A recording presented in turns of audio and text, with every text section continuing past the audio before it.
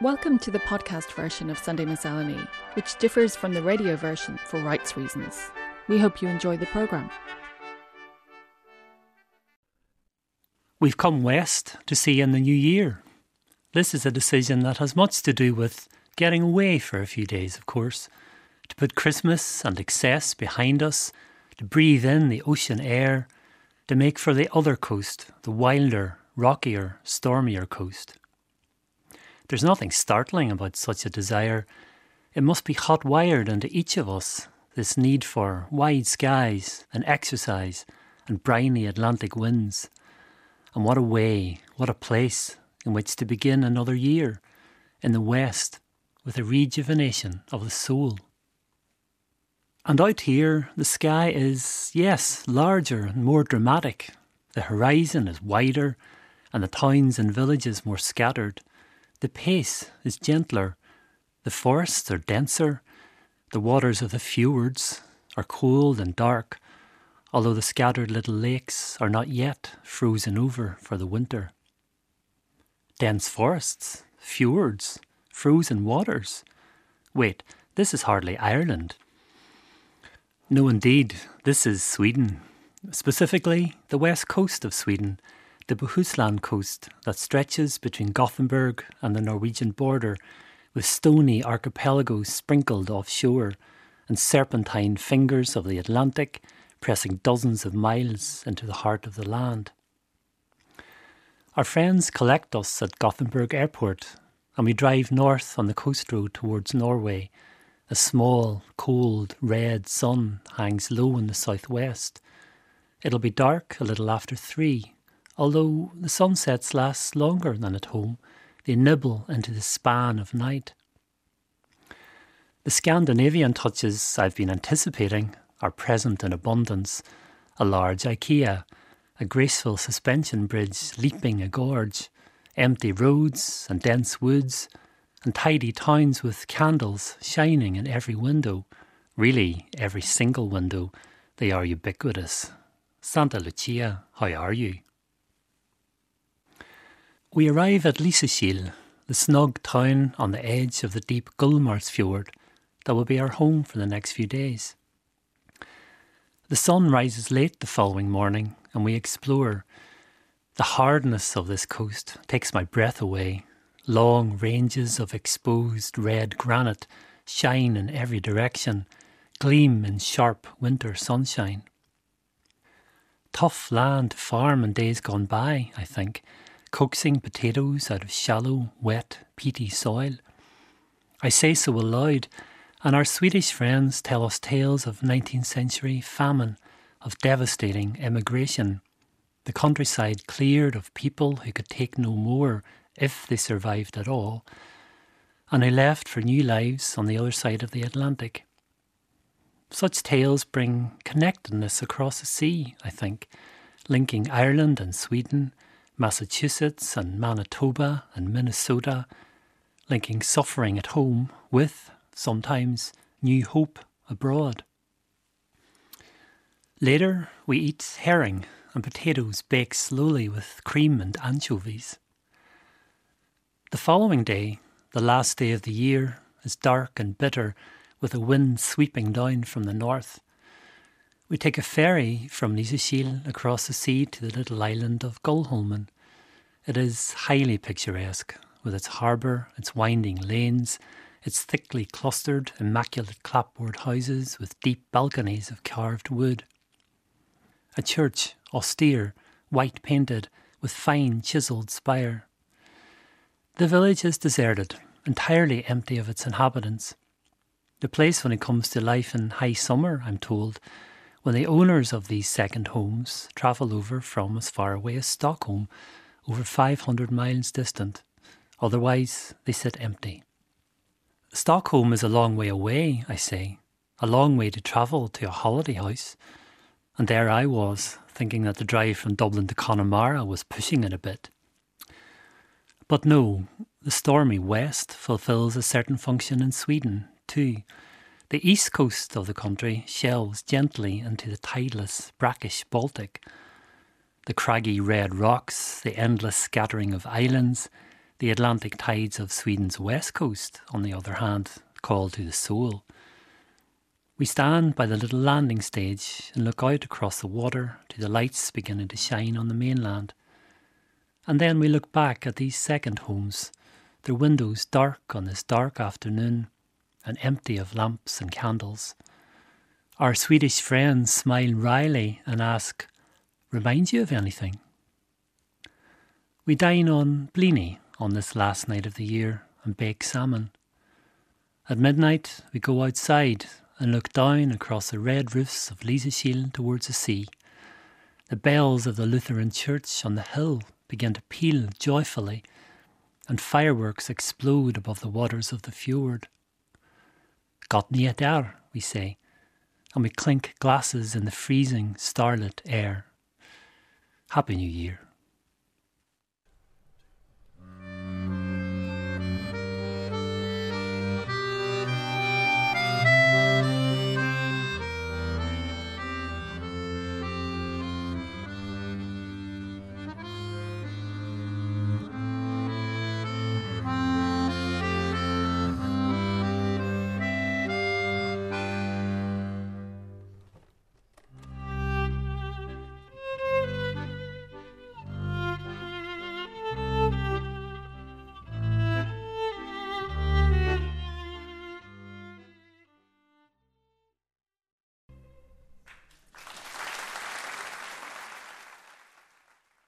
Not many travellers from Bunbeg in County Donegal who board the ferry for beautiful Tory Island know the name Lord George Hill.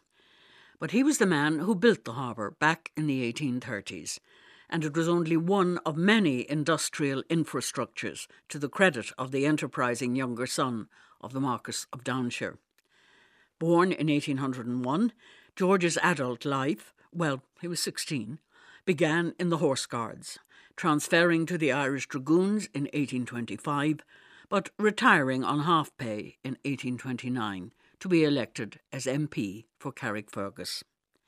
It was a fairly usual path for younger, well-born sons, and Lord George was very well born, with the family seat at Hillsborough Castle, despite scandal biting at its heels.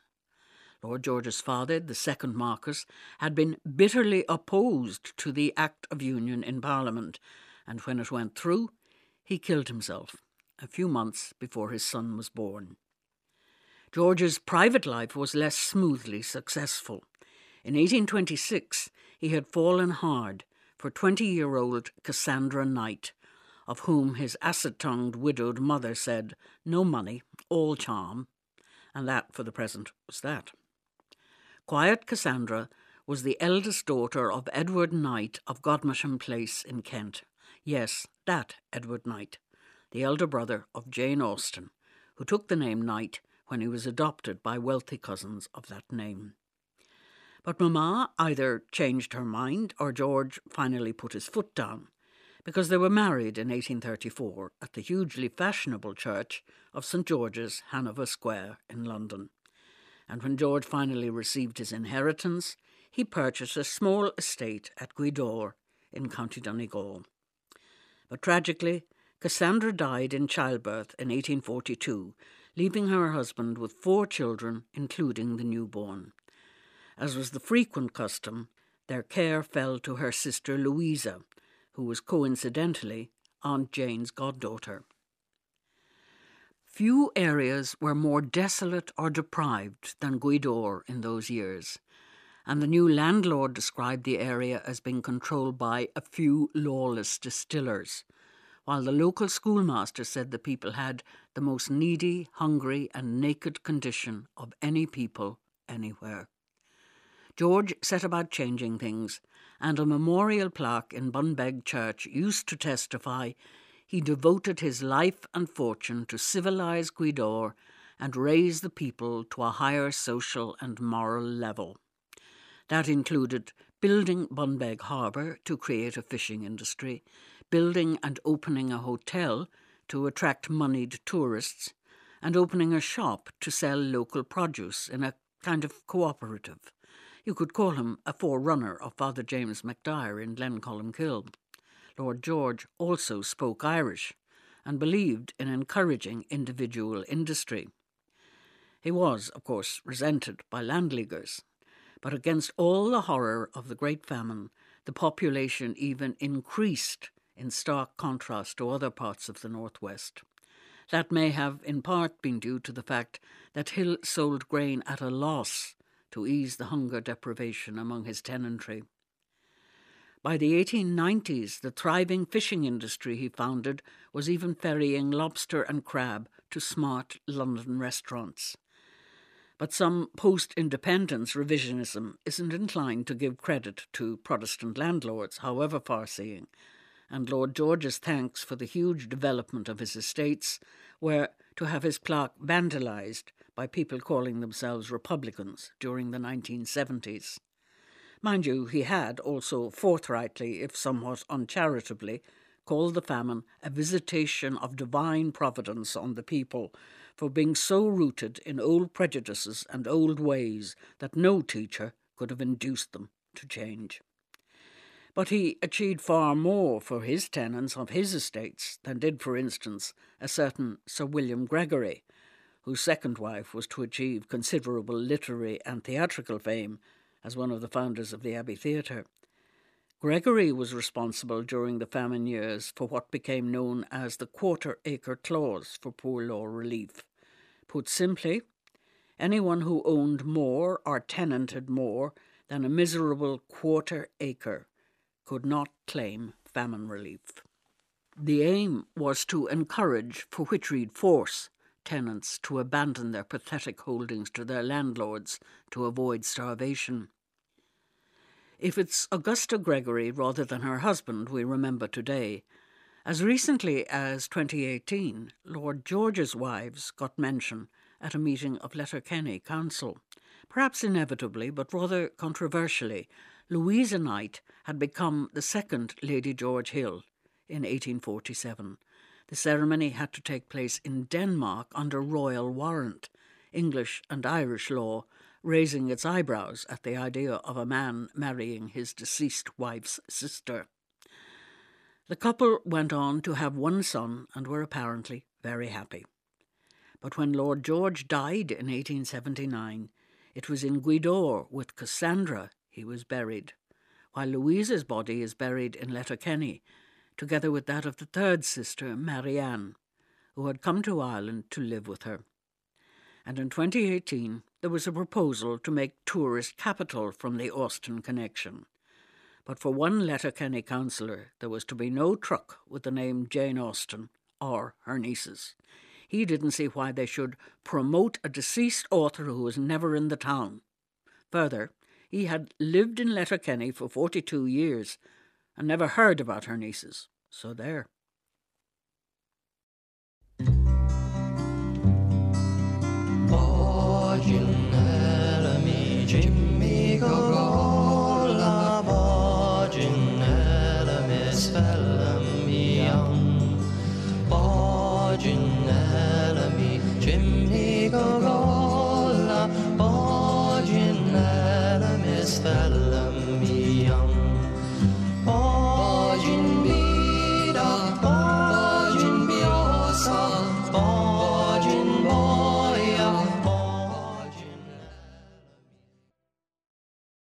My mother wasn't the greatest cook.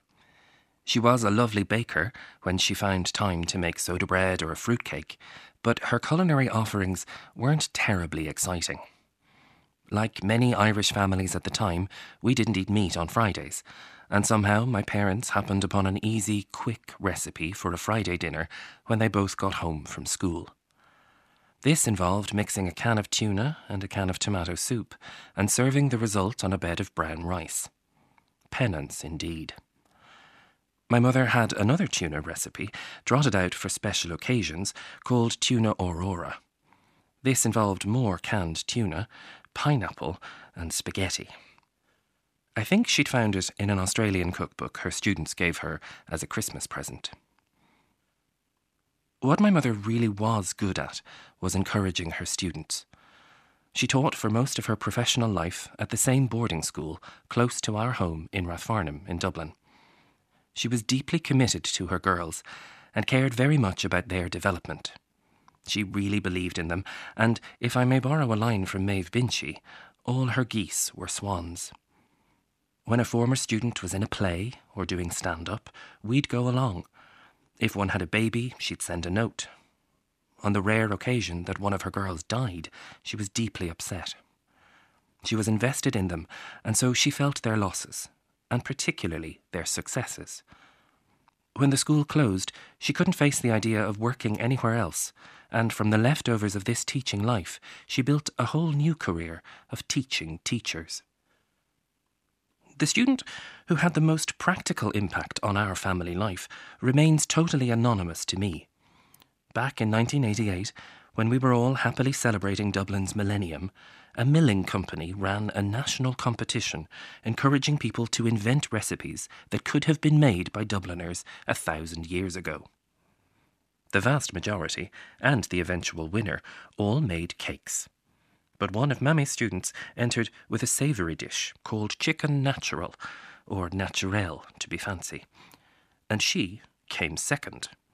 The dish combined chicken with yogurt and soup and had a topping made from breadcrumbs, oatmeal, and of course a bit of butter. This recipe is delicious and fairly easy to make. It had the perfect amount of history and personal connection to get a conversation going at a dinner party. In our house, it changed everything. I'd say nearly every dinner guest that came to our home for the next 2 decades got a taste of it, served proudly from the big handmade terracotta baking dish by the light of our pink lamp on the piano in the dining room.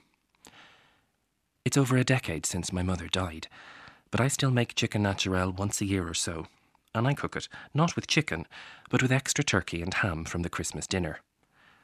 Technically, there were no turkeys in ancient Difflin, but that's all right. It's the perfect meal for these bleary, soft days between Christmas and the cold day in early January when the fairy lights are switched off. In these days, the leftovers of one year, the new one just beginning, our memories seem to glow a little brighter, and the past smells a little closer. I love that I have this useful, easy and delicious recipe, all the more nostalgic since it encapsulates the spirit of my mother, encouraging her students, sharing their successes. I wish I knew the name of the girl who invented this recipe back in the late 1980s. I wish I knew how proud my mother was of her work, even if she didn't eventually win. I wish I knew how many guests she helped us feed. And I wish she knew how her little recipe, perhaps forgotten everywhere else, is still in my mammy's baking folder, and it brings her just a little back to me every year.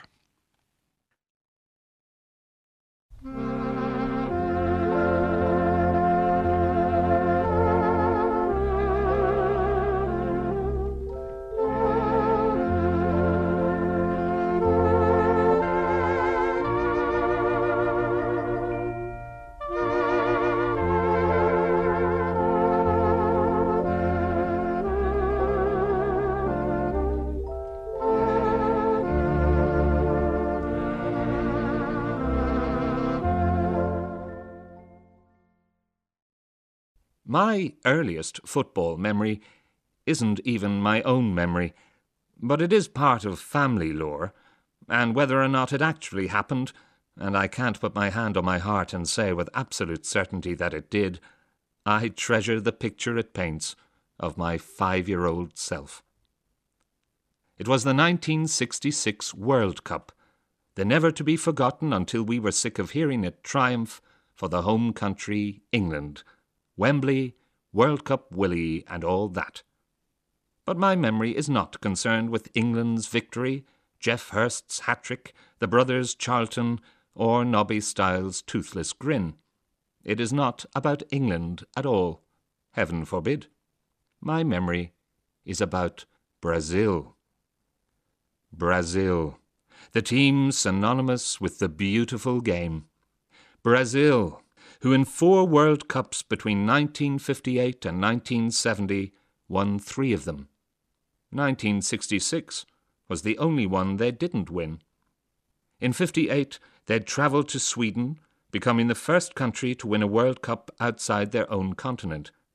In 62, they successfully retained the Jules Rimet Trophy in Chile, And of course, in 1970, they won the trophy outright in Mexico with their third triumph with what is considered to be the greatest World Cup team ever. The names Jairzinho, Tostão, Gerson, Pelé and Rivellino, not to mention the captain Carlos Alberto, occupy an exalted place in the hearts of all football lovers old enough to remember. And the jewel in their crown was, of course, Edson Arantes do Nascimento, Pelé. Pelé, the greatest player in the history of the game. In terms of World Cup performances, fans of Lionel Messi, please note, only Maradona's name is ever given serious consideration as a rival. One recent Christmas, I received presents of both players' autobiographies, and their contrasting personalities could not be more marked. Pelé, modest and unassuming, without trying to paint himself as a saint, but grateful for the opportunity football gave him to escape poverty. And Maradona, emotional, self-reverential, lashing out at selected targets and at pains to declaim how much he is loved by the people. Two very different men, but the most gifted of footballers. I remember seeing the young Maradona at Lansdowne Road in 1979, when the world champions Argentina played Ireland in a friendly match. Maradona had not made it to the 78 World Cup squad, but word of his extraordinary talent had spread like wildfire in the intervening months. He came on as a substitute at Lansdowne and showed enough touches to whet all our appetites for the years ahead. Unfortunately, I never saw Pelé play live in all his glory. He retired from international football soon after that 1970 World Cup. Well, the man had won 3 winners' medals, a record still unequalled. What else could he achieve? And yet, he was only 29 years old in Mexico. At the princely age of 17, he'd won his first medal in Sweden, scoring 3 goals in the semi-final and 2 more in the final itself. After his and Brazil's second win in Chile, the expectations must have been high for a rolling hat-trick of wins in England in '66. But it was not to be. And one of the reasons it didn't happen was because of the treatment meted out to Pelé on the pitch. The obvious target for punishment from inferior opposition, he was kicked and fouled repeatedly. These were the days before substitutions were allowed, so you just had to stay on the pitch and take it. And it was during some coverage of one of these matches on our black and white TV screen that I witnessed, or so I am told, the greatest player in the world being repeatedly attacked. It was all too much for me, and I ran out of the room. I was found sitting at the bottom of the stairs, a white, blonde, curly-headed 5-year-old, bawling my eyes out at the assault on my hero. It was an early lesson in the unfairness of life. But perhaps it made the victory of Brazil 4 years later, with that team, all the sweeter. Like in all the best fairy tales, beauty did triumph in the end. And at least for the 1970 World Cup, I have no need to rely on anyone else's memory. That one I can remember myself.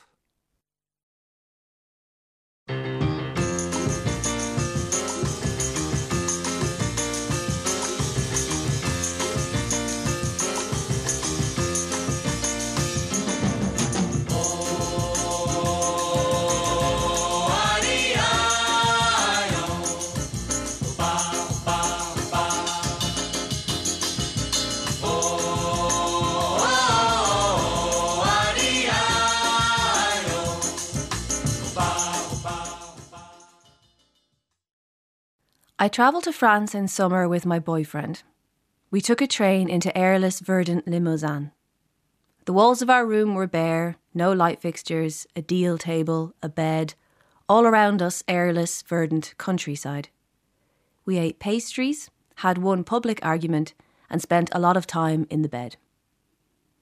Passing through Paris on the return, I visited the Gallery of Geology and Mineralogy and, there, met with the real-life version of an image I've seen many times, the Petit Fantôme, a slice of mineral matter that looks as though a smiling spectre is trapped in it. The pattern is incidental, but its cuteness seems to address you consciously. It was kept as part of a collection of pictorial stones by the surrealist Roger Calois, and when I was a student I had a photograph of it on my desk. This meeting in Paris felt like finding a forgotten friend. I also caught COVID in France. This meant that, a mere week after the deal table, the shutters open on a creamy bank of the Vézère, I lay alone in bed in Dublin hallucinating from fever. Its pitch was unprecedented. I tried talking to it, the fever, I mean. "What are you doing?" I asked. "Burning off the bug," it replied, or so I fancied, in a hiss. "OK, I can accept this," I told it, practicing serenity. I closed my eyes and in that moment, I do not exaggerate, I felt my temperature surge into the danger zone, then break immediately and begin, right there, to heal. 1 month later, I discovered I'd also gotten pregnant in Limousin. Right there, somewhere between the table and the bed and the Vézère. The body in its fever, then, was hunting viruses and incubating the first spreading cells of life at the same time. Every morning at 4, the baby begins kicking inside me in emphatic tattoo, like a tiny, reliable poltergeist. These slow thuds turn into bubbles.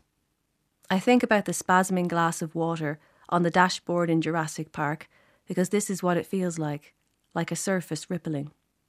I have become a universe. At work, I spool and unspool 90s microfilm as the baby thumps around like a lottery drum. Scanned at a random angle is a note young Samuel Beckett seems to have left for someone. "Sorry to miss you last night and again today, no chance of further meeting, bye."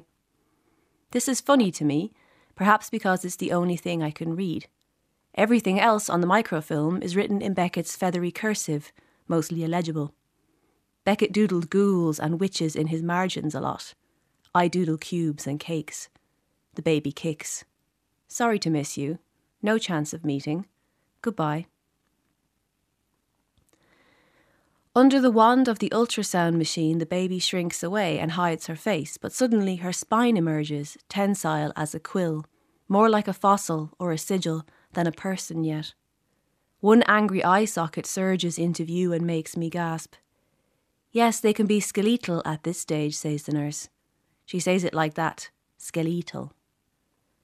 Beckett claimed to remember his time in the womb, to have what he called intrauterine memory, a sensation of entrapment and loneliness. In the archive I am chasing impressions, and most of these are repetitions or compulsions or habits of thought. An image of green larches recurs in his work, a rocking chair, familiar streets and rooms and orientations and idées fixes and calcifications. The sucking stones of his novel Malloy, images of compression and blockage, of things which will not dissolve. I get bigger and I can't lie on my back anymore. In the book I'm reading, a woman has mastitis. Her breast is hard and bulbous like a ball. Her baby cannot latch. It's as if she is ossifying. Winter closes in. Rain flashes on the country roads that wind around the town. At night the baby wakes, and so do I, and together we walk through the house. At 4 a.m, I'm sitting in the cold darkness on a balance ball. My pelvis, which I picture as a trencher of bone, is something I like to imagine gleaming underneath the archaeologist's brush on a rainy excavation site 1,000 years from now. I pull up a months-old Instagram picture of the Petit Fantôme, smiling wanly in its little cell of compressed matter, winking whitely from the blackness like a fetal scan. I go back to bed and wait. The baby is due in spring. There are long weeks of velvet darkness to get through.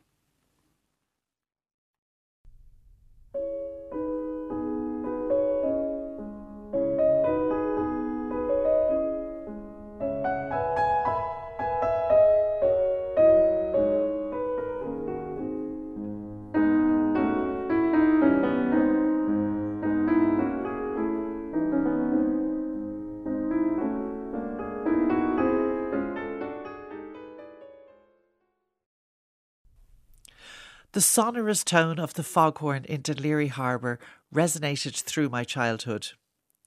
Whether it was a wild winter night or one that was eerily calm and wrapped in a thick blanket of fog, I would fall asleep to the rhythmic sound sending out a warning to mariners. It travelled inland over the sleeping houses, where it reached my ears and always comforted and soothed me. In my mind, I could see the beams from the 2 lighthouses illuminating the waters of the bay, in conversation with their sisters on the Bailey and the Kish Bank. A ballet of light and sound on a potentially dangerous night. Lighthouses are majestic towers of protection. They warn of danger, but they also guide us home, bulwarks against the rages of Mother Nature. Harbingers of hope and of care, they are the guardians of some of the most beautiful, rugged and isolated parts of the world. Perhaps it was my childhood memories, or perhaps it was the compulsion to find some perspective after a challenging year, that this time a year ago fueled an urgent need to remove myself to a remote lighthouse as the old year faded and the new one began.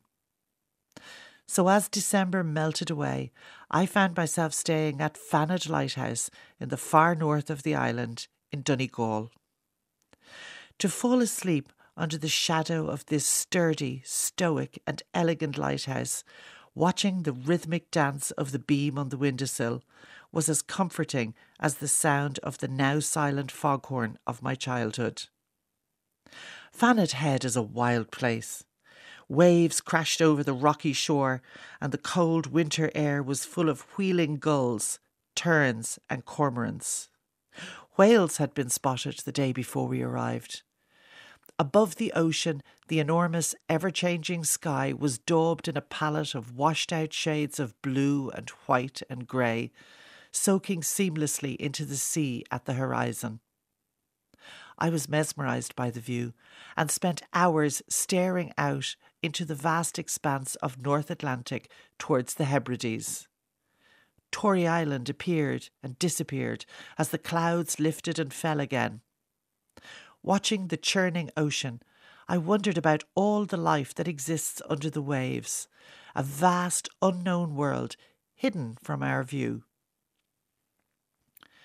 And as I pondered on all I could see and couldn't see, on what I knew and didn't know, the towering lighthouse was at my back, reminding me that I was safe. Buffeted by the wind whipping around me, I watched the last light of the year drain away. The darkness became total, and the lighthouse began its nighttime conversation with the lights from nearby Inishtrahul and Tory Island, and my view of the sea became a vision of infinity. We have no idea what is around the corner of our lives as the years turn and the months roll by. The future is hidden like the ocean on a dark night. Little did I know this time last year that 2022 would be the year that my mother would complete the story of her life and leave this world and all who loved her for whatever comes next. She was our lighthouse, shining her light through the storms of our lives and the darkness, gently guiding and encouraging us from the moment we were born. All around our coasts, in stunning locations, is a necklace of lighthouses, standing strong, illuminating the way ahead, holding firm, while all around them Mother Nature may be creating dangerous chaos. And now, just over the horizon of life, on some far shore, my mother continues her vigil of comfort and care. Her gentle whispers join those of the lighthouses, telling us that in the end, all will indeed be well, that all storms eventually pass. On this morning's programme we heard Red Granite by Neil Hegarty, Miss Austen's Nieces and What Happened to Them by Emer O'Kelly, Leftovers by Conor Hanratty, from the Miscellany Archive, My Earliest Football Memory by Carl O'Neill, A Bit of Matter by Niamh Campbell, and Lighthouses by Barbara Scully. The music was Santa Maria, performed by Anita Vedres on violin, Dermot Dunn on accordion and Malachi Robinson on double bass. And that was recorded at a recent Sunday Miscellany Live in the Pavilion Theatre, Dunleary, County Dublin. Bawdsy Nilamy by Emmett Spiceland, Auld Lang Syne by Guy Lombardo, Mas Que Nada by Sergio Mendes and Brazil 66, and Minuet in C-sharp minor by Ravel, played by Stephen Osborne on piano. Sunday Miscellany's broadcast coordinator is Elaine Conlon and the producer is Sarah Binchy. To listen back to this week's programme, go to the RTE radio player or rte.ie/radio1/Sunday-Miscellany. You can also follow the programme on Facebook, Twitter and all the usual podcast platforms. Just search for RTE Sunday Miscellany. You've been listening to the Sunday Miscellany podcast. For more from us, you can follow the programme on Facebook, Twitter, Spotify or Apple Podcasts. Just search for RTE Sunday Miscellany.